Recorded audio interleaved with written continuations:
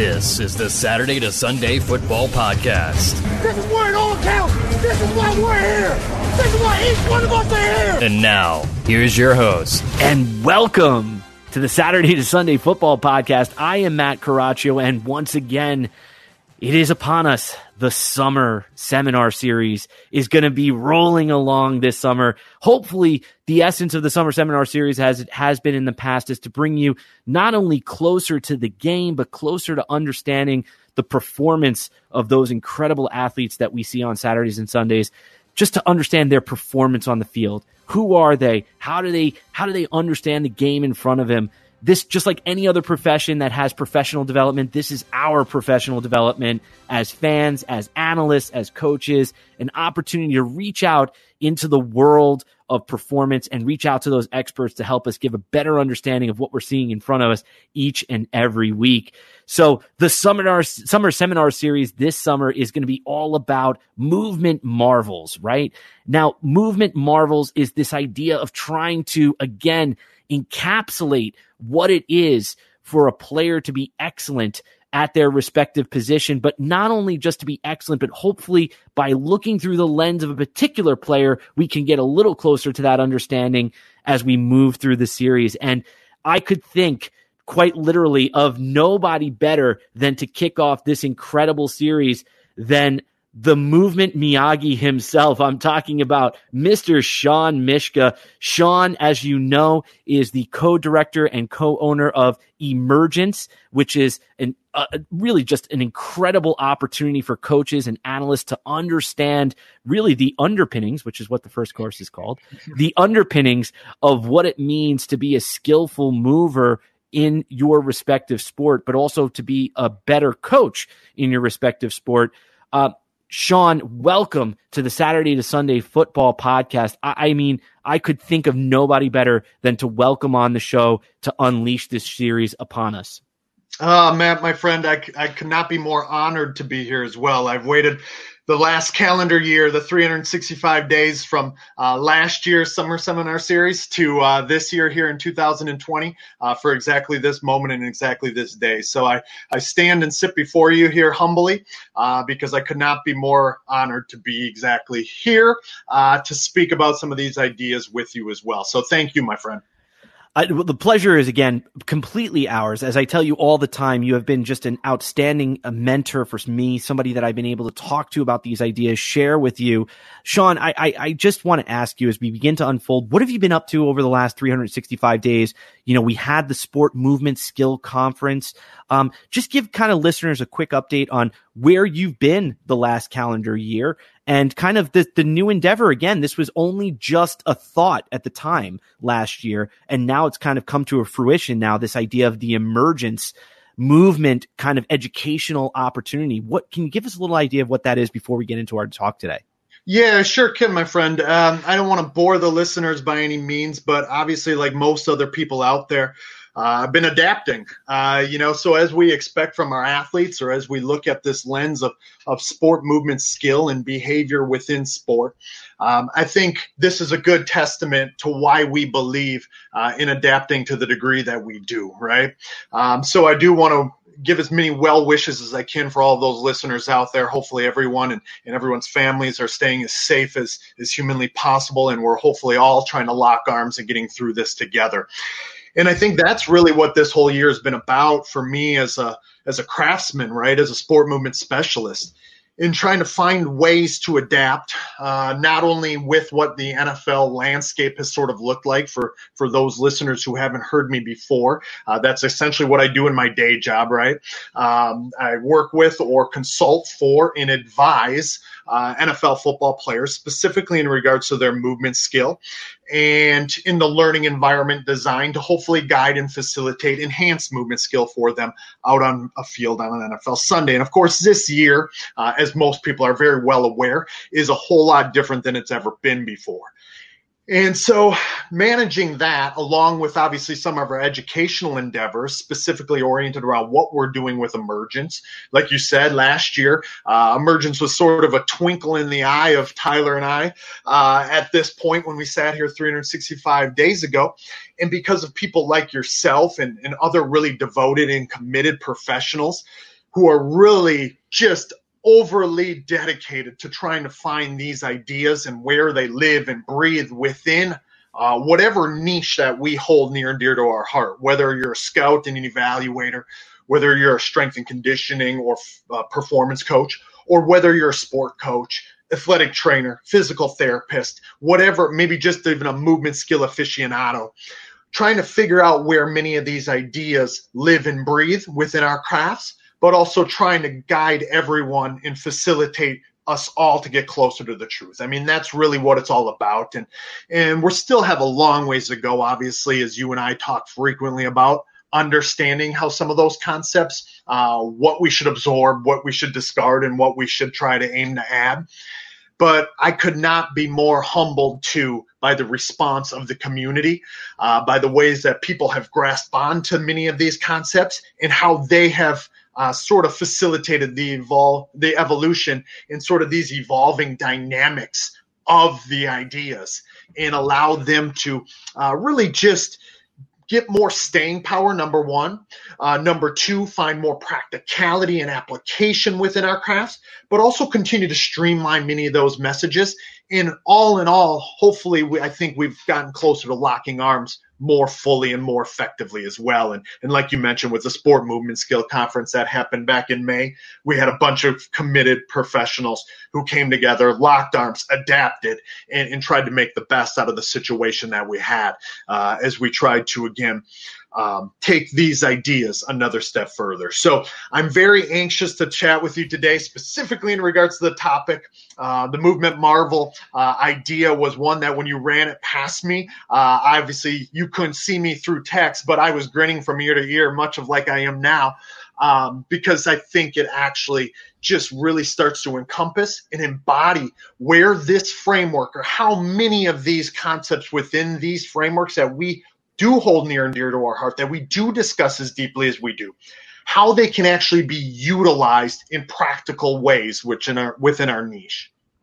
Well, I mean, first of all, to hit on a couple of quick points, I love that you said, first of all, going back to some of the things you've been up to all over the year, you have been facilitating.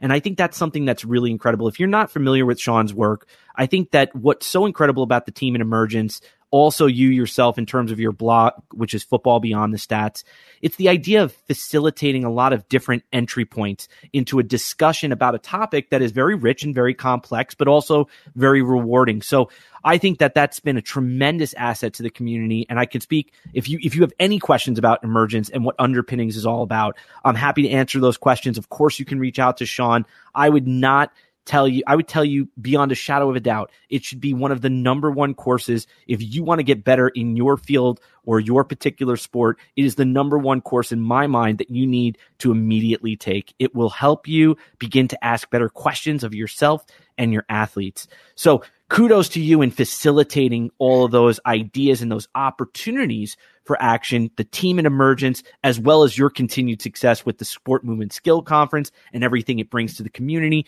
as well as the Football Beyond the Stats, which does a weekly breakdown of some of the best movers in the game.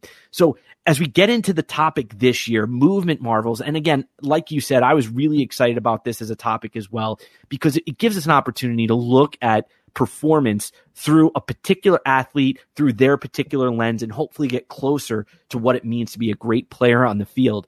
So, Sean, you already kind of elicited to me that it kind of excited you, and it really brought about some ideas and things that were swirling in your mind that you wanted to share. So I don't want to bury the lead any further.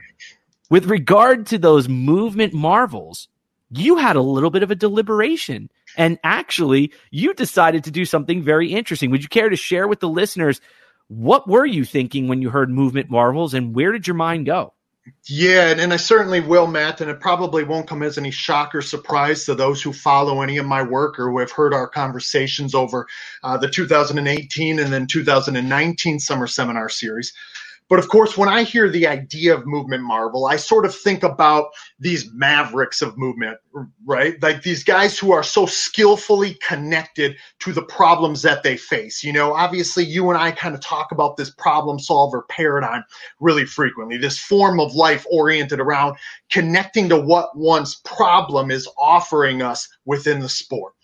And so if we really start to think about movement skill from a problem solving perspective, and we really try to understand sport as a problem-solving activity, and the performer or the athlete, the player, expressing themselves authentically, creatively through their movement in the way that they solve that problem, it kind of led me to this, who are these marvels in the National Football League? Obviously, we could look at other sports and we could find the Cristiano Ronaldos in soccer, or the Usain Bolts in track and field, the LeBron James or Michael Jordans of the NBA, and the list goes on, so on and so forth. But obviously our sport that is passionate to you and I, or that we are passionate about, is American football. And I wanted to at least kick this off as much as I possibly could with two individuals that I've spent more time studying than literally I have with any other players. And notice I said players and individuals because I couldn't settle on just one. Again, it probably doesn't come as a shock or surprise that I selected none other than, I think, today's kind of litmus test of dexterity throughout the course of National Football League history, in the one and only Barry Sanders. And of course, this is probably only going to be an audio version only, but in case it is video, you can see Barry Sanders Hall of Fame helmet behind me, as well as then a Hall of Fame ticket, as well as some other things across my office if I were to scan around. So it's not that I'm a super fan of Barry himself. I'm a super fan of Barry's movement skills. So I thought it was a perfect entry point, like you said, to discuss movement problem solving from the perspective in the form of life of Barry Sanders. I couldn't stop there, though, as you could probably imagine, because you don't have to really look too much further. If you were to type in Barry Sanders movement on Google, you're going to find a movement analysis from yours truly, one of my still greater claims to fame. But also you scroll down just a little bit or click on any video, and you're actually going to see the name Saquon Barkley. And so I thought it was a perfect segue to look at Barry's movement skill and how it emerged from 1989 to 1999 for him in the National Football League, and then to make certain comparisons as well as sort of deviations with the now hopefully new torchbearer of movement skill in Saquon Barkley of the New York Giants. So two running backs, two individuals who've been compared an awful lot to one another. And I want to sort of have a dialogue around where some of those similarities may exist, where there are significant differences, and how Saquon could potentially put himself truly in that next torchbearer conversation along with Barry. So if we're going to talk about movement marvels, and we're going to talk about marvels of movement skill being oriented around problem solving, then we start to see these ideas of dexterity and this functionality between a player and his environment. We see this functionality and authenticity of his movement solutions. So I'm excited for where our conversation will lead, and you can kind of take it away from there with whatever direction we want to go. Well, I mean, you actually provided the direction because you sent me some information that I thought was astounding, and I'm just going to let the listeners in on a tweet that was sent out by CBS Sports not too long ago, and it said in their first two seasons, only two players in NFL history have accumulated at least 20 total touchdowns, 3,400 yards from the line of scrimmage, and in under 625 touches. And those two players are, of course, the people that we're going to be talking about today, Saquon Barkley and Barry Sanders. And now, Sean, you sent me this tweet because it kind of resonated with you and this discussion. In what way? Can you just kind of unpack why this kind of began to resonate with you? Obviously, they've accomplished many things on the ground in their first kind of 2 years that are incredible. But let's start there. What is it that makes these two players, these two running backs, what makes them so impressive at their respective position? And that, of course, is sort of the $1 million question, right? Because as my blog title or my blog website name would imply, we must go deeper than the stats, right? We have to go beyond the stats, if you will, to truly look at how these individuals do solve problems. And I think too often we do make this comparison between players. And I know you've heard me talk about this in the past. I try to prefer to prioritize each player's authenticity, each player's honesty, each player's own form of life to shine through in who they are and how they solve those respective problems, right? I think too often we can go wrong in making comparisons and then trying to fit people into other people's mold, right? And I think that has sort of happened with Saquon and Barry to a certain degree, even though they're both highly skillful in their own right.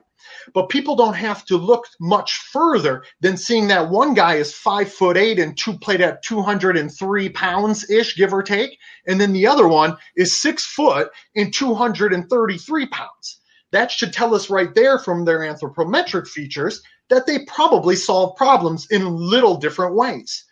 Now, because they both are highly skillful in making people miss, I think too often that comparison is made between the two.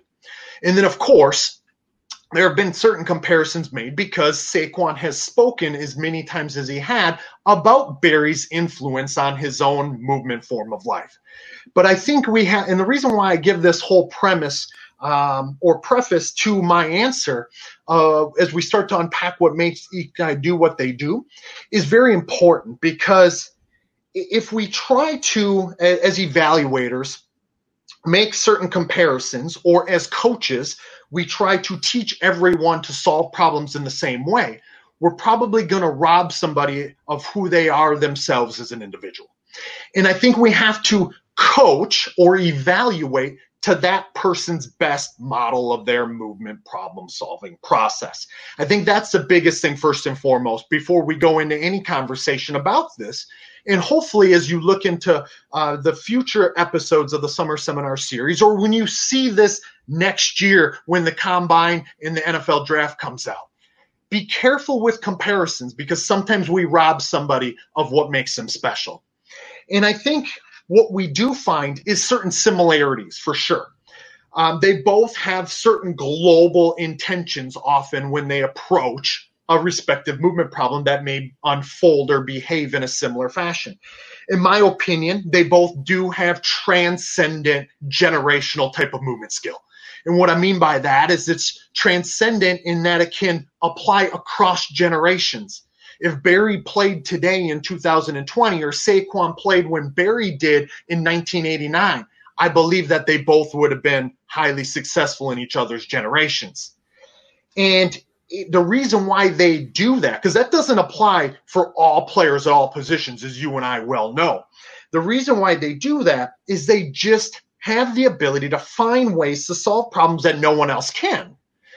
And so when they're faced with certain problems, even if we take the elite at their respective positions, we find that there's almost no comparison when we look at the problem that they're being faced with. So there are plenty of problems. Obviously, Barry is sort of this definition of dexterity that I already alluded to. For those listeners who are hearing me use these terms for the first time, the idea of dexterity within movement skill, as Matt, you well know, from Nikolai Bernstein in 1967 and then beyond, was the ability to solve any emerging movement problem in any situation and under any condition. And so if we really start to look at that, Barry is our best example of this, at least in my perspective. He existed in what I call the deep waters of complexity, where there was this numerous interacting component parts and an almost unsolvable problem presented to him. But somehow, obviously, as we've seen through all the highlights that we could just punch in and find, Barry finds a way through it where other people, I believe, could not. Saquon has a similar characteristic within his movement skill set, right? I believe that both guys are able to do this because of the abundance and diversity within their movement toolboxes. I'm talking finding themselves in a wide variety of strategies, across a wide variety of patterns, that find themselves then in a wide variety of positions. some of these positions, if we were to take a screenshot when Barry's making a cut or Saquon's hurdling somebody and coming down, we're going to find that they're in an incorrect or unorthodox biomechanical position at times. And yet those guys find ways to utilize those strategies as a creative, emergent, authentic movement strategy or solution. And those are the main similarities, I believe, that when people look at the eye test of watching Saquon Barkley and try to make comparisons to who does this guy look like, even if he is 6 foot and 233 pounds, and Barry was 5'8" and 203 pounds. We make this immediate comparison because we see this almost like virtuosity between their movement skill, where it looks like they became one with the problem and solved it in a nuanced way that no one else could really see. They found affordances, they accepted affordances or opportunities within that problem to solve it in a way that maybe people wouldn't categorize as technically sound, or maybe that would advise to solve it in, and I think that's what we find with movement marvels, if you will. They make you scratch your head at certain times because they look so connected with that problem that you're like, I never would have seen that opening or opportunity. Well, and that's because I'm Sean Mishka and I'm not Saquon Barkley or Barry Sanders, right? And I think then we see some other things, Matt, and then I certainly want to be able to get your input here before we go even deeper, but we see some other things that are similarities between the two. Obviously, both of their names are synonymous with home run hitting, right? They see these openings, they see these gaps that other people do not, and they accept them without hesitation. And when they do, they hit a special gas pedal that allows them to accept that affordance, but do something in an effective way through it or because of it. And then we also see that abundance of that movement skill, or the abundance of those movement strategies, allow them to create and improvise in ways that other people would not.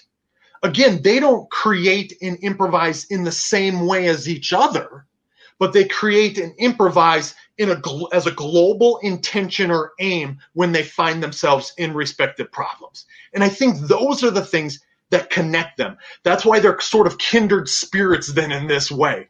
And if anybody wants to go out and listen or go back and listen to their top 100, or not top 100, their NFL 100th anniversary episode that they did together last year, where they're watching film together, you see that there's uniqueness to their own respective personalities and form of life. Barry is sort of this super humble, very nonchalant, but very serious, still equally as passionate about the game of football and about solving problems. You can see the kind of twinkle in his eye, right, when he's talking about some of the ways that he aimed to solve problems that were presented to him. But versus, Saquon being this more outlandish, this big ball of energy, this like sort of super ball that's released into a room. So their movement form of life, if you will, is very different, but yet they still have similar intentions that sort of guide them to along this path of solving problems in their own unique way.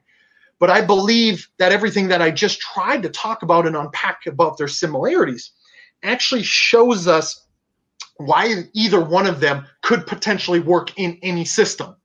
I've heard offensive coordinators of the past sort of joke about running an offense with Barry Sanders. Wayne Fontes himself, who was Barry's coach for the majority of Barry's career, said something along the lines of like, we just had, 1 or 2 plays that we ran. Barry just made them look different because he was finding different holes and different opportunities.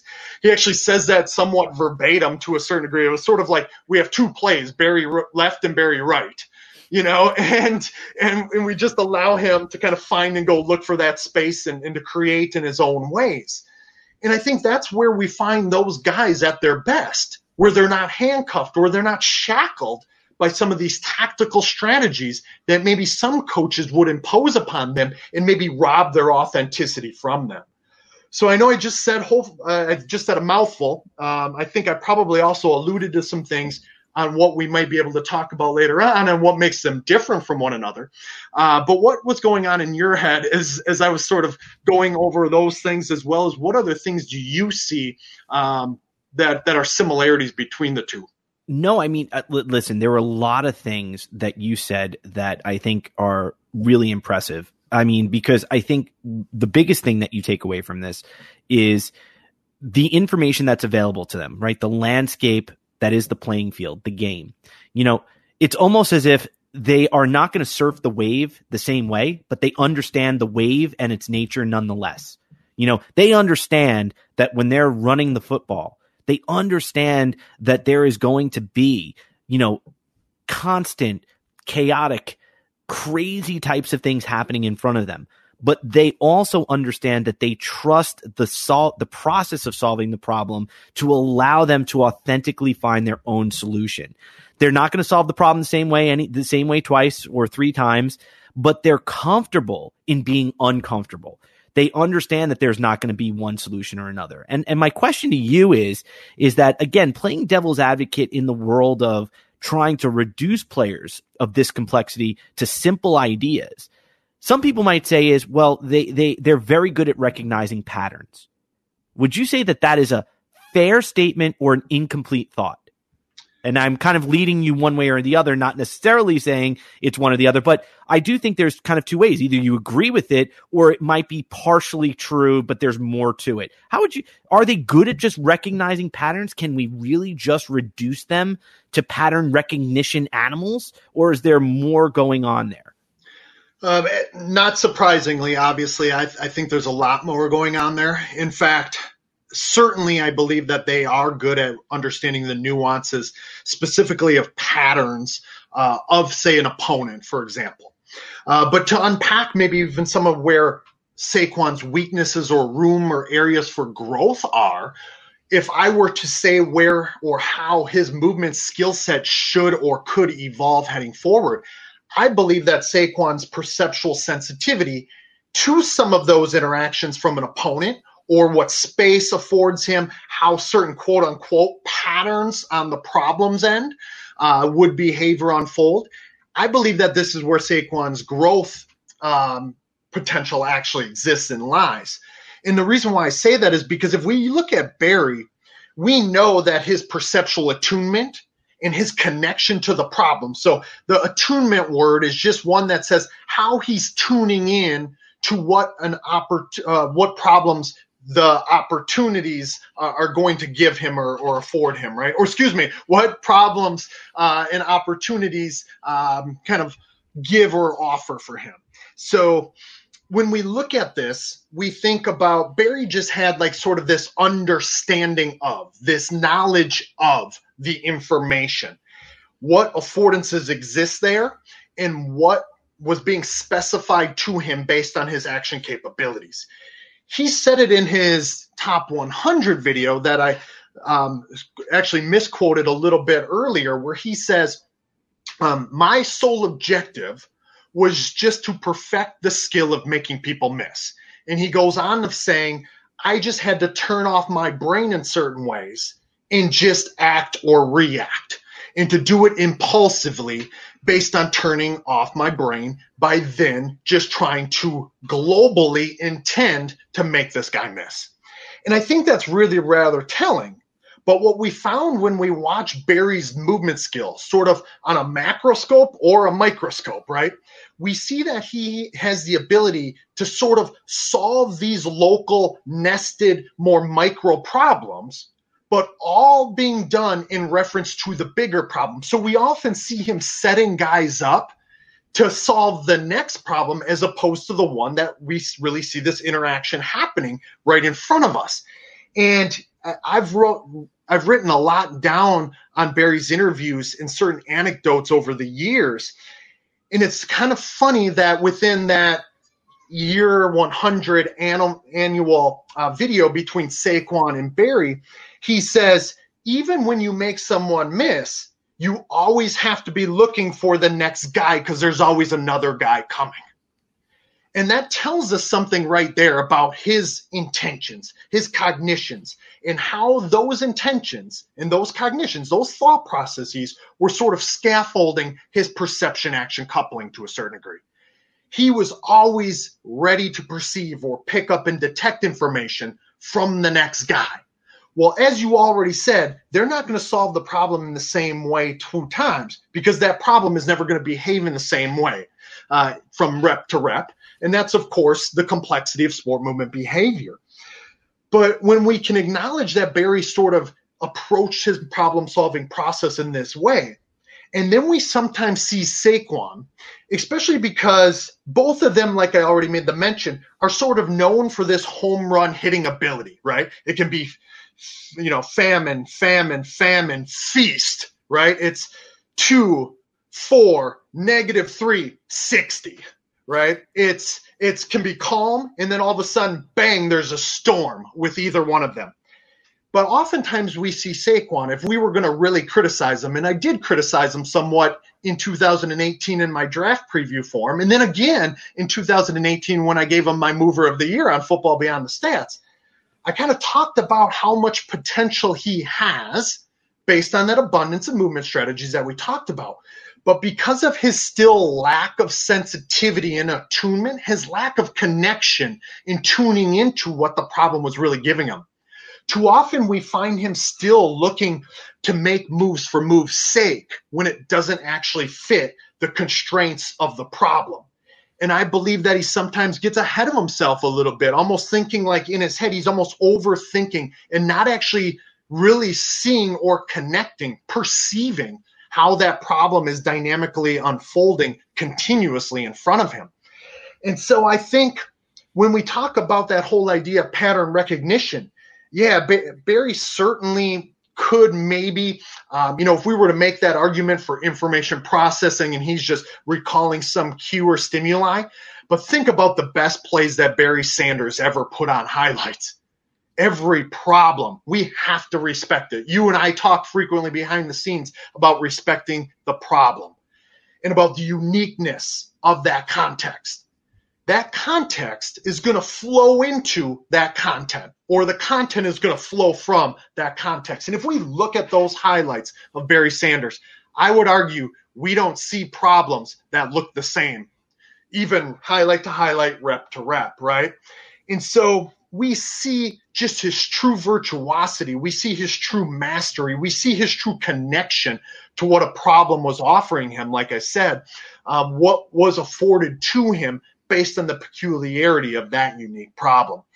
Let me ask you this. I want to ask you this because I think listeners out there, and the listeners might be thinking to myself, okay, so you're saying that he takes advantage of these opportunities, and yet we could say that at times, there are moments where there are opportunities that Saquon may delay or not take the invitation to because maybe his intentions might be different or those intentions are constantly shifting as time goes on. My question is that there might be listeners saying to you, okay, so I get that Barry will take the opportunities that are available to him, but let me ask you this. In all of your years of studying the NFL game, what structures opportunities for a running back? Like, what are some of those? Because we know that information, and we know different types of information that are available to the athlete in the game are going to kind of constrain their opportunities for action. And we know that their physical capabilities are going to play a big role in those invitations that they accept. But what role and what structures actually create the other side of the equation?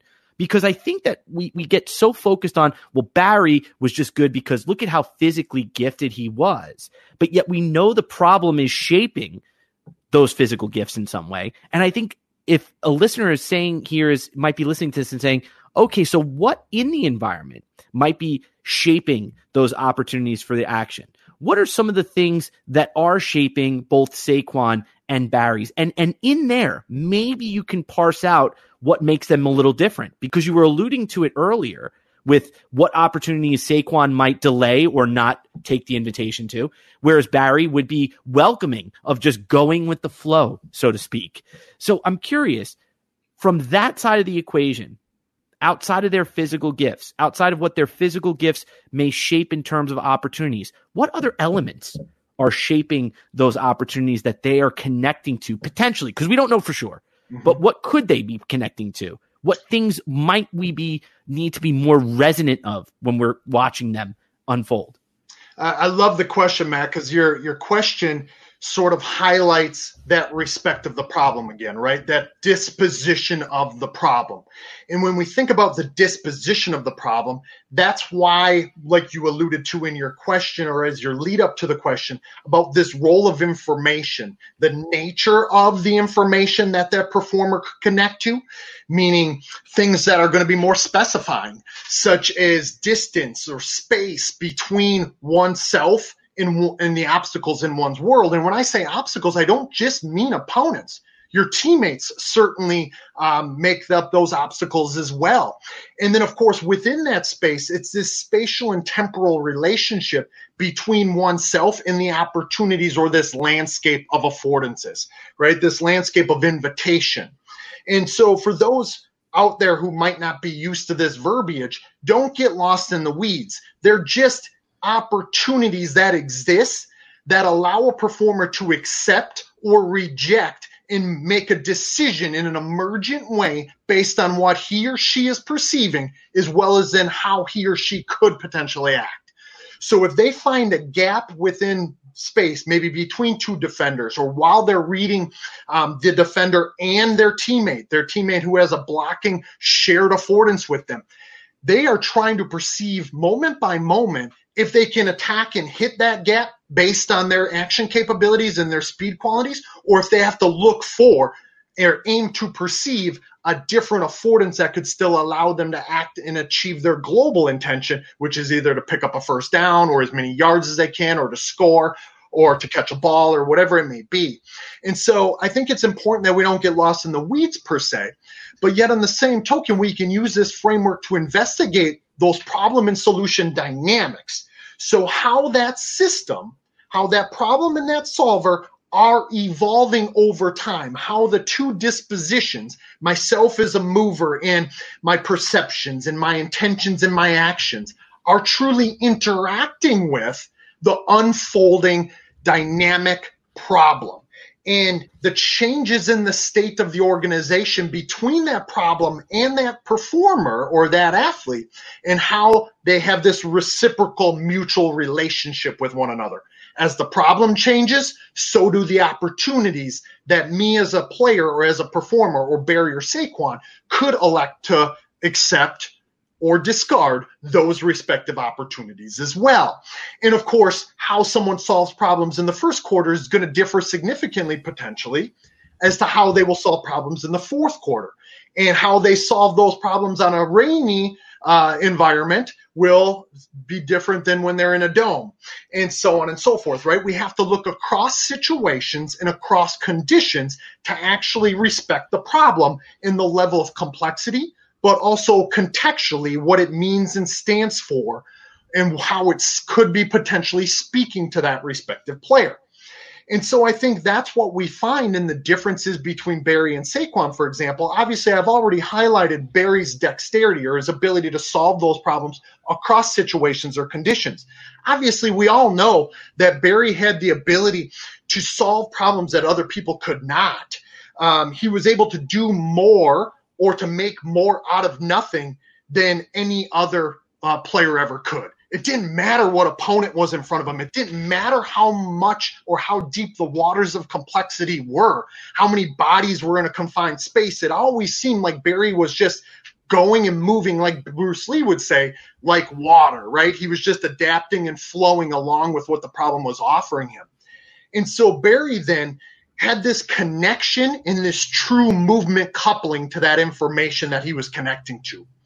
This is where we find Saquon, even though he still has that abundance of movement strategies, an abundance of movement patterns and skills to resort to. It's not still to the point where it's skillfully matched. It's functionally matched to meet the needs of the unfolding problem, right? So as information and energy changes, as the disposition of the problem changes, Saquon still is a little fixed and frozen because he can't connect to the complexity of information, the abundance of information that's out there. He sometimes still has this intention, like, I want to execute this move. So sometimes we see him make a move like a spin or a jump cut, or he'll just juke somebody or give somebody a little feint or fake. And it doesn't actually match what's unfolding within that respective problem, right? Or sometimes I believe that, especially in this last year, we saw Saquon handcuffed a little bit. And I hate to knock on any tactical strategies implied or imposed by coaches, but I think the Pat Shurmur idea from his rookie year, where Saquon was told over and over and over again, like, we still want you to get the dirty yards. Like, we still want you to get the 2, 3, 4 yard gains. We still want you to take what's there. We still want those to get ahead of the chain, so on and so forth. I think last year in 2019, we saw it handcuff Saquon's perceptions and intentions a little bit. And we saw him not accept some opportunities to run into open space that maybe he would have in 2018, or certainly in the ways that he wants to gravitate to. And so we see the importance of all the confluence of informational constraints, not only the one that exists there that we can investigate from a movement behavior standpoint, but the ones that are acting upon that performer as well. Coaches, fans, down in distance, all of these types of extraneous factors that must be analyzed to determine how they may attempt to connect to that problem and solve it.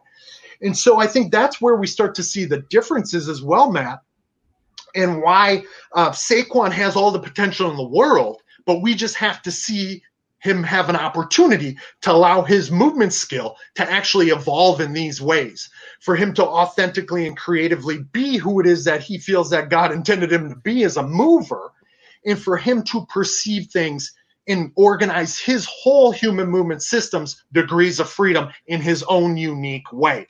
See what he sees. Let that resonate to him. Tune into that accordingly, find his own opportunities or affordances for action, and then accept them accordingly and act and organize his own motor system degrees of freedom, his own strategies, his own patterns in a way that fits that problem based on who he is. So I know that's kind of a mouthful there, but we see too often, and I would implore listeners to go back and watch Saquon from 2019 and maybe even compare it to 2018 to a certain degree, even though I still believed when he entered the draft that he sometimes still made moves for move's sake, that he still didn't have that perceptual connection. He often will fixate on the immediate defender.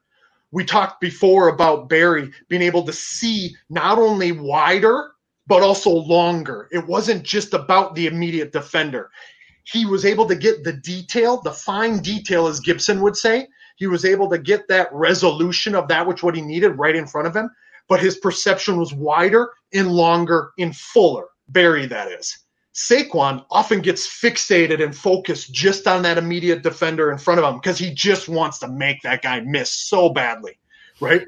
But to Barry's advice for him on that NFL 100th episode, or 100th year episode that they did together last year in October, Barry kind of nudges him in that direction and says, like, there's always somebody coming. Like, you cannot almost relish in your own success or your own masterpiece of this guy that you may miss, because there's another guy that you have to concern yourself with. So that's why in traffic, we often see Saquon even lose control of this spatial relationship between himself and either an opponent or his teammate. He loses that relationship. He runs into his blocker really frequently. He actually gets too close at times to that immediate defender, knowing that he has almost that guy on a string yet, because he can make that guy miss in a one-on-one situation more often than not, right? That's another thing that makes these two guys similar to one another. But the difference between he and Barry is Barry's making that guy miss, but he's still focused and attuned and sensitive to what else is unfolding behind and around that opponent, whereas Saquon still has not. In order for him to go to that next spot and that next level, I believe that's how his movement skill could actually and should actually evolve. Well, I mean, things that just immediately jump out at me is, first of all, going back to when you were talking about Barry and talking about, the problems, I think, one of the biggest things that I've been trying to work through many of our discussions is allowing the problem to be more of my guide when I'm trying to evaluate a player. In other words, taking my eyes off the player and the ball and focusing more on the problem as it evolves over time and asking myself, so what's going on here? from a landscape in the environment, the game, what's happening. Okay, there's these two players approaching at this trajectory relative to the sideline. There are these gaps of passability and those gaps of passability. There's pursuit from behind, and there's what's going on with regards to the play, first and foremost. What scheme are they in? What are they tactically trying to do? And then as it unfolds, what opportunity, or what are they trying to constrain on the opponent, right? So I'm watching it from that standpoint, looking more at the problem. And what happens with a guy like Barry is you're almost beginning to try to understand what situations is he exceptionally good at handling, and which situations may he struggle in. Like you just talked about it in somewhat of detail when you talked about Saquon. And when you get to Barry, there's not a lot of situations where he hasn't optimized his opportunities for action in that given situation. So what I mean by that is, going back to Bernstein, I'm trying to look at things through this lens of, let's look at a problem level, at the solution level, and let's say, did he solve it, correctly, quickly, rationally, and resourcefully? Well, when you watch Barry, he's always correctly solving the problem. He's usually doing it in a very rational way. He's very quick because his movements are successive, which shows, to your point, his ability to see not only the first level, but the second level and beyond. And you also see some resourcefulness, right? You see that resourcefulness because he's creating different types of body angles are leading to different types of solutions.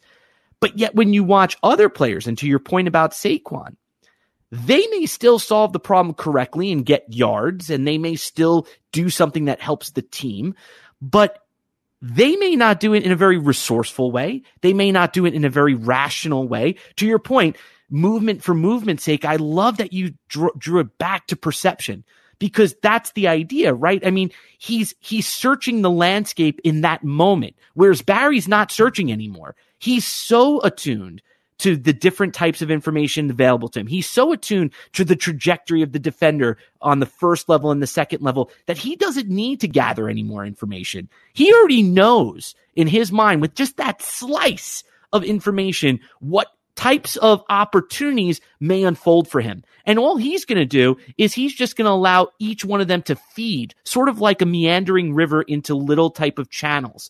He'll just let it feed organically into whatever's going to come next. But it's almost like there's an array of opportunities that display in front of Barry's eyes, whereas Saquon is like, you know what? I got to make this guy miss.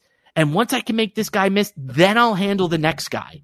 So to your point about the depth and breadth at which they are attuned to the environment in front of them, that hesitancy is not a bad thing. It's just an indicator of what could be more in his problem-solving process. Am I making sense, Sean? Because I don't know if that goes in the right direction, but this is where I think evaluating players and looking at them as, well, he's this type of player or that type of player, we may lose what they could be. Yeah, rather than what they are right now. I think you are hitting the nail on the head there. I've often said in my reports on Barry, both out there for the public as well as in sort of behind the scenes, is he just doesn't always have the ability to tune into the information on how things are unfolding or changing, and especially with how quickly they do in the National Football League, right? So he has a certain lack of coordination and control between his perceptions, his intentions, and his actions to a certain degree. He just can't organize the degrees of freedom to most functionally match the way that the problem is unfolding. And so I think that's where you see certain disorder with how it does unfold for him at certain times. Like you can see him a lot of times, like he's almost like backtracking in his head when he gets taken down. Like, oh, I know it was there. I missed it. I was just a split second too late. And of course, that's the nature of the beast for a lot of players, of course.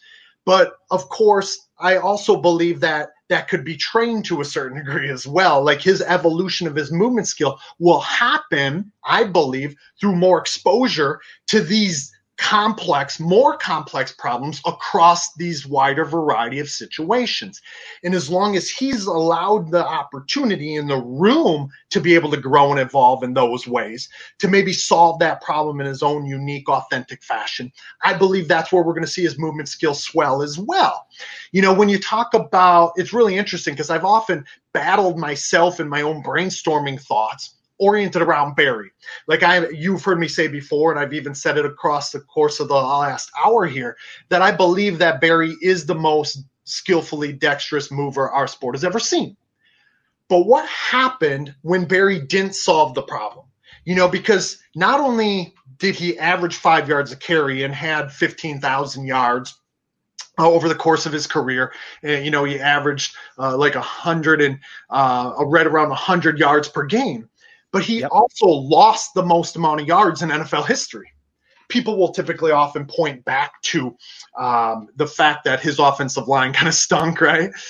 But were there times that his perceptions, his cognitions, and his actions, much of like what we're sort of being somewhat critical of Saquon at right now or on, could there have been times that Barry didn't solve the problem as functionally as he could or needed to, right? And of course, many people think about Barry and we put him in this high esteem, as do I, obviously, which is pretty indicated by the jerseys and the pictures around my office, as well as in the helmet that's right behind my head that you can see. But when we really start to look at when did his perception break down, or when his intentions broke down, or when he couldn't find or organize and compose the right movement solution to that problem, not every solver, not every mover has a solution to every problem, right? Even the great Barry Sanders. And I think there's where it's a true learning test for us, where it's a true learning opportunity and thought experiment for us. In fact, I wrote down, even leading up to this conversation, because I'm so stoked to talk to you about this, there was a question that I'm often asked that has been like this debate in, you know, barbershops and bars and among football pundits and in my players and myself, right? Where everybody always asks this question. If Barry would have had a better offensive line, would he have broken the rushing record instead of Emmitt Smith? Like, if he would have had the Dallas Cowboys offensive line, would he have set an untouchable record? And I have a hypothesis on this, which may come somewhat contradictory to some people's beliefs. But I wanted to pose it to you first, if I could flip the table or flip the script just for a moment, to hear what your thoughts are on there. And then we can obviously certainly share some back and forth around it as well. Well, my initial answer is we'll never know. And the reason why I say we'll never know is not just because it won't happen in reality, but because to the degree with which the line created intentions for him to act, we'll never know to what degree that actually played into who he was as a mover. So in other words, I think about a recent rookie this year, A.J. Dillon. And A.J. Dillon was, not A.J. Dillon, Cam Akers, from Florida State. And I'm sure a lot of listeners will hear about Cam Akers. It's very well known that it was a very tough offensive line. That offensive line at FSU was not very cohesive. And there were a lot of things that were always kind of leaking through, defenders, attackers. And Cam Akers was always somebody that people are saying, well, he hasn't really evolved to where he needs to be. But he played behind a hard line and we'll see what happens. But, this is who he is coming out of college. It was a bad offensive line. And that was, who is he going to be in the NFL? We don't know. And I understand that. Same thing could be said about Barry. Who you play with creates or shapes those intentions. He says, make people miss. He might have been saying something very different. I wonder if you asked Emmitt Smith, was it about making people miss Emmitt? Or was it about making sure that you worked cohesively with your blockers? I wonder if they would say different things.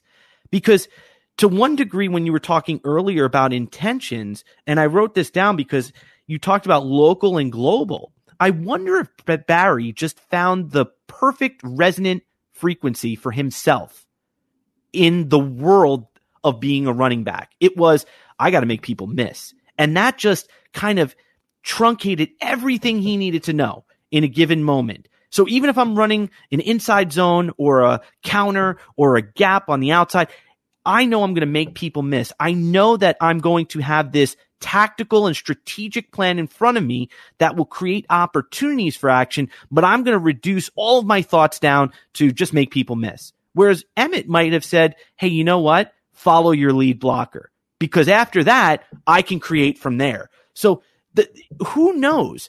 I think to say that he would have been an untouchable record holder if he were to run behind the Dallas offensive line, I think is a little short-sighted. I don't think it respects who he necessarily was as a player. I think we have to understand that his intentions and why he ran for the yards he did were as much part of the team he was on as it was who he was as an authentic mover, because I would argue that they're inseparable to begin with. And I wonder if we just need to not table that question, but also rather say this. Hey, given the circumstances he was in, given the problems he was presented, find me the ones that he solved incorrectly. And let's compare that chart with every other player in the NFL. So if we were able to really classify the complexity of a problem to its highest degree, you find me the number of problems that Barry solved wrong, and I'll put his successful number against anybody else's at his position. So I don't know if he would have had an untouchable record. I don't even know what his yards would have been. Somebody said this recently about Hines Ward versus Antonio Brown. Who was better? Well, I mean, who was more talented? Well, I think we should be asking who was more skilled. Really, who was more skilled?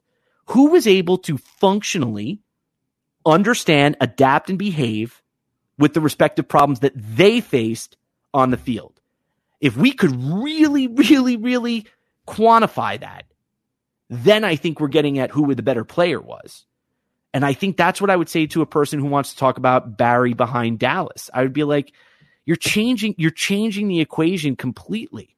You know, do I think he would have been functional behind that line? Yeah, I think he would have been functional. Would he have broken the record? Maybe not, because maybe with a great line, maybe the quarterback would have been throwing more. Who knows? So, I mean, I'm not sure I would be able to answer, would he break the record? I think what we need to ask is, was he, like you said, the most dynamic, the most successful, the biggest movement marvel our game has seen? And I think he was, because I think if you look at the problems he was asked to solve, I think more often than not, he optimized the solution in that moment to the best of his ability. And I'm not sure every player has done that.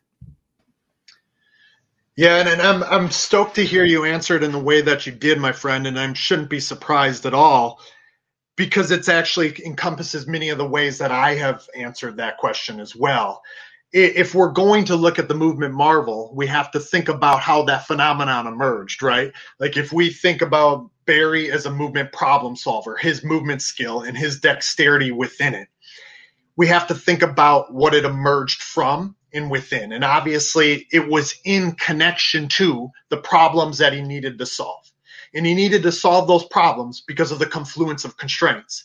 You change any of those constraints and it's no longer the same problem. And if it's no longer the same problem, it's probably not the same movement skill that's being organized as well. And it might not be the same movement skill set or the same production or performance that would emerge either. And so typically people are sort of taken back a little bit when they hear me answer it in that way, that I say, I believe that it was the Detroit Lions offensive line and maybe the way that they did work. Obviously they still are at an NFL level, but it not necessarily matched ever to the degree or the success or the functional equivalence, if you will, to that of the Dallas Cowboys or many other proficient or more competent offensive lines. But I actually made this argument then, or had a discussion around this in regards to Saquon, because people will make that connection, right? Like there's already been some rumblings in probably New Jersey and across the national media in regards to, like, are we going to waste the talent and the skill of Saquon Barkley? And is it going to happen because of play calling, or is it going to happen because of offensive line play or the pieces and parts around him? And I believe that if he just gets in this functional state in the same way as what Barry did, he will have the same opportunities afforded to him that Barry did as well, which is to allow this movement skill to emerge from this confluence of those unique or peculiar constraints. Those individuals that are going to all come together. Obviously, it's 11 on 11. It's not a 1-versus-1 game. It's not like a mixed martial arts or tennis or something of that nature where it's just you versus another. Obviously, it's you with others versus another with others. And those others are always changing. And the interactions and the relationships between them are always changing as well. So I think you answered it really poignantly, and you answered it really eloquently as well, because I believe that's a way that most people aren't actually thinking about it. That Barry's movement skill set actually did emerge from the problem that he was presented with and the opportunities, i.e. affordances, that he was presented with as well because of it. Well, you know what, though? But and I would say is like, if we really did have a way of quantifying the complexity of the problem itself, to your point, what you implored us to do last year, which was to really begin to look at the problem. If you spend your time looking at the complexity of the problem more, you might be able to say, wow, there's just not many problems this guy can't solve, or there's not many problems that he's not optimizing his own movement skill too. I think that should be your kind of that should be almost your scoring system if we want to score guys, because that to me is built at least on skill and the interacting constraints of the entirety of the situation, and not just on the player doing something. But like Duarte Arugio has said, and Keith Davidson said, as you have said, it's about the relationship, the interactions between the player and the moment. That should be the focus of the analysis, and not either or. But I would argue that you imploring us to look at the problem is to get us out of that kind of that asymmetrical view of the player being the sole kind of provider of the information and the action. It's imploring us to say, but look at the problem and the information it's giving them. And now look at what they're listening to or not listening to use the metaphor of turning the volume up or turning it down in terms of opportunities. What are they listening to? And I think when you look at that and you say, let their actions be their statements of their perceptions, then let's see what they do. Let's see that. Let that be the scoring system, and not some arbitrary, well, he's got more burst on interior runs than Saquon. Because I think when we reduce it, I think I know that there's a rich understanding behind what burst is and not, and I get that. And there's people that I know that I guess I want to say the 5-word summary or the 140 character world we live in has really truncated us to being very, very, very, we talked about it off air. Giving an elevator pitch for everything is very challenging when you're talking about complexity. So I understand why those words exist, but I want us to at least say to ourselves, that's not the end of the story. And that shouldn't be the end of the story in any way, shape, or form. We should be looking at the interactions as really the scoring system that we're trying to create in any way, shape, or form. If we're trying to create a scoring system in any way, of course. But I think the interactions should be what we're evaluating the players on, and whether or not they, for them, to the best of our knowledge, are optimizing their movement for themselves. And that's, I mean, I don't know if I'm babbling. So to everybody listening out there, if I geeked out for 5 seconds, I apologize. Sean, I apologize to you. So that was where my mind went when we were talking about that. No, I think really what you're talking about is exactly that, what I implored listeners last year, like to your mention or to your point. Taking our scale or scope of analysis and renewing it and revisiting it around the performer / player / athlete, right? That human mover, and how they interact in a mutual reciprocal way with the environment and its problems. Right? Like those problem and solution dynamics, that is where our scope and scale of analysis must remain. If we focus or fixate on just the player and just the player's qualities, we miss a whole wealth, a whole breadth of really what's happening unfolding there. That context will create the content. And if that content is really what we're trying to assess and analyze, I think whether, again, you're an evaluator or whether you're a coach, that content is what we're trying to either evaluate or what we're trying to shape. But we have to respect the problem first and foremost, and then try to assess how that individual is fitting within that environment and the problems that it presents. You know, and then if we're going to try to, from a coaching perspective, if we're going to try to assist that player in increased or enhanced movement skill acquisition, we have to look at those problems that he or she has issues in solving. What problems don't they have the ability to solve? If we really talk about Barry versus Saquon, and we talk about Barry existing in this depth of the waters, these deep waters of complexity, we realize that Barry just was so frequently comfortable, like being taken to that place of his challenge point where he knew he had to be like water and adapt.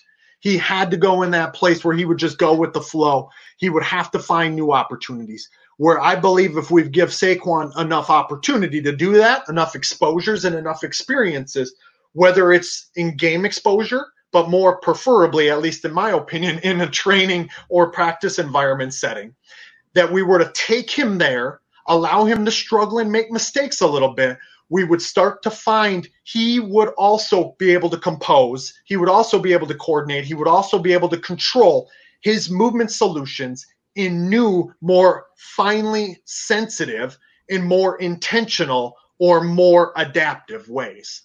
Well, you know, and that leads me to a point where I want to echo that, because I think I heard it recently, and I think this is something that really resonates when you were speaking, is let the problem reveal the skill. Let the problem reveal the skill. Stop watching the player themselves, but let the problem reveal the player's skill. And it goes back to, you know, again, to me, that idea of you can have a player almost, this is why, you know, for me, and you're very familiar with what I'm trying to accomplish in evaluation, is looking through the lenses of the traditional kind of idea of dexterity, looking at correctly, quickly, rationally, and resourcefully with a way of assigning partial credit to a player, like giving them the opportunity. Well, hey, listen, you solved it correctly. You gained yards. You definitely did that.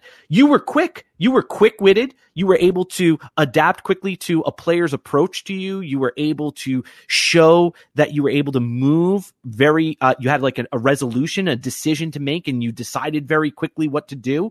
But there was a little bit of an issue in terms of your rationality. It wasn't the most economical. I saw you dance a little bit before you actually made your decision. You know, does that mean you were perceptually connected, not connected? Maybe that's something in training or in future exposures I need to explore to get more clarity. So it's like, I don't want to put words in your mouth, but that's kind of what I'm feeling when I think about watching a player and their interaction in the game, is looking at it as, you know, when I think about classes that I teach, I give them a problem. There's an elegant solution, and then there could be a solution that's more roundabout. They both got the answer, but we're talking about which one is more elegant or dexterous and which one is not. Which one you could refine it by, hey, you know what? Come over here. Let me show you something. If you would have used this equation, you would have gotten that result quicker, which would have gotten you the answer a little bit faster. So I'm just drawing your attention to it so you're aware to the next time. And then you might see students that automatically go there. So I wonder, when you were talking about Saquon and we're talking about Barry's finding that elegant solution more often than not. And Saquon is finding a solution, but it's not always the most elegant one. And I wonder, as we move forward into this upcoming season and upcoming year, you know, how will the tasks of last year for Saquon get the tough yards? How will that evolve his own intentions moving forward? I'm very interested to see what the 2020 version of him will look like, because to your point, everything must play a role. No, I think you hit the nail on the head there once again, my friend. I think, you know I made the mention earlier in regards to both of them being this home run hitter. And oftentimes coaches occasionally try to kind of, again, fit them into their respective containers, right? Take what's there, get what's there, go where the play intended for you to go, so on and so forth. But when we talk about movement marvels and the most skillful, resourceful performers, the question that I always ask to coaches, tactical coaches, football coaches, is even if they don't always take what's there, do we always want them to? Like, there are times that both Barry, on across his highlights, as well as Saquon, solved problems in ways that most coaches wouldn't draw it up. They wouldn't write it up that way. And I would offer that was just them being them. That was them accepting affordances or perceiving affordances in ways that other people can't even fathom because of their action capabilities, especially Saquon. Yes, Barry was athletically gifted, obviously. But from a physical characteristic and quality standpoint, speed, power, explosiveness, size, so on and so forth, Saquon is almost without equal at the position. And so for him to be taken into this place and put into a container is sort of like what Bruce Lee always talked about with what more traditional martial arts did or do to many skilled martial artists. They put them into a place where they can't actually add what is uniquely their own. And that is the whole thing that I would offer coaches as well. When you have one of those movement marvels, when you are blessed with someone who is gifted in your room or in your huddle, think about how they see or perceive the world, how the problem is speaking to them, and then try to add value to how it is that they solve those problems. Try to see it from their movement system's perspective, because I would bet that there are going to be many times that you would take that famine feast more often than not than just a little nibble here, a little nibble there, a little nibble there.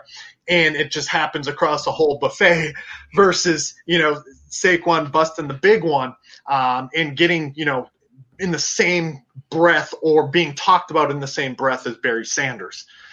Yes, he has room to grow and evolve, and he will fill in those gaps. I'm hopeful or confident. I'm excited, like you said, to see. I hope that the new coaching staff allows him the flexibility and liberty, the freedom, if you will, to be who it is that we think that he is. Sean, I couldn't have wrapped it up better than you just did there. For coaches, for evaluators, Sean, people listening to this, they're saying, you know what? I love what you guys are talking about. I'm not exactly sure what every word or every idea necessarily means. I hear information, affordances, dexterity. Where can I begin? Because where can I begin to unpack this? How would you recommend somebody that is listening to this and wants more, how can they begin to understand this better? What would be your recommendations to those individuals?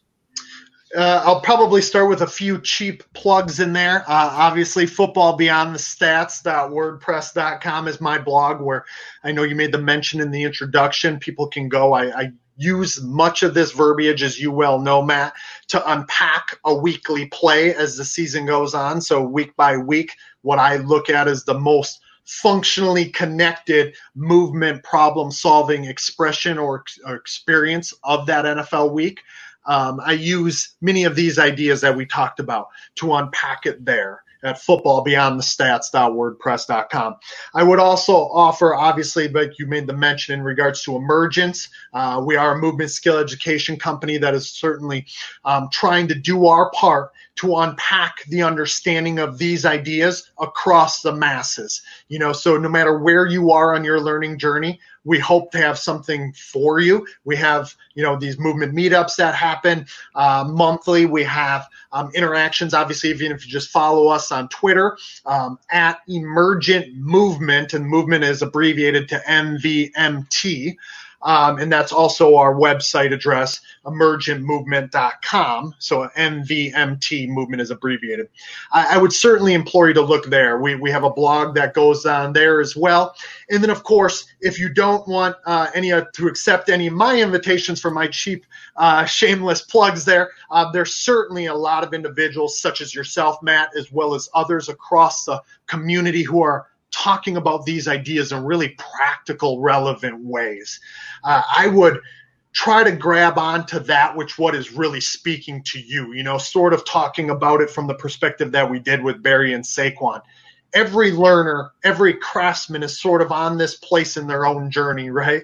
And they have to find the information that is resonating for them and kind of take the old Bruce Lee adage or cliche of absorb what is useful, discard what is not, and add what is uniquely your own. There might be things that we talked about today that aren't going to resonate for people. That's okay. There will be some things that do, and hopefully you'll kind of gain some traction there and start to try to just let them see what it really looks like and feels like for one's own craft. Again, whether you're a scout, an evaluator, or whether you're a coach, start to see where these ideas may or may not make sense for you and keep questioning them. It's okay to research your own experience and to use your own experience in those ways as a filter sort of through these ideas, even though you and I both wholeheartedly believe in them. It's up to the craftsmen themselves to believe in it and see what gaps and holes exist within their own craft and try to fill those in those unique ways. So seeking out individuals like yourself, the other people that you have coming on with the summer seminar series, I would implore listeners to go back and re-listen to 2019 and 2018. I do the same probably every 6 months. And so I don't know how closely you follow the statistics for the website and the metrics, but every 6 months I listen to all of those all over again because I think that they're stoked. They're so packed with value, and that's why I'm so stoked to talk to you every year when it comes to this time. Well, I mean, that is same thing happens. That is unbelievably, thank you, because that is unbelievably precious. That's exactly what we're trying to accomplish here, creating material that is absolutely forever green and forever useful. And I cannot, again, speak more highly about the course underpinnings that is offered at Emergent Movement. It not only goes into these ideas in depth, it also has a very well-researched list of resources that you can begin actually printing out, buying or purchasing, things that books and articles that you can begin kind of purchasing and understanding what's going on in your own way.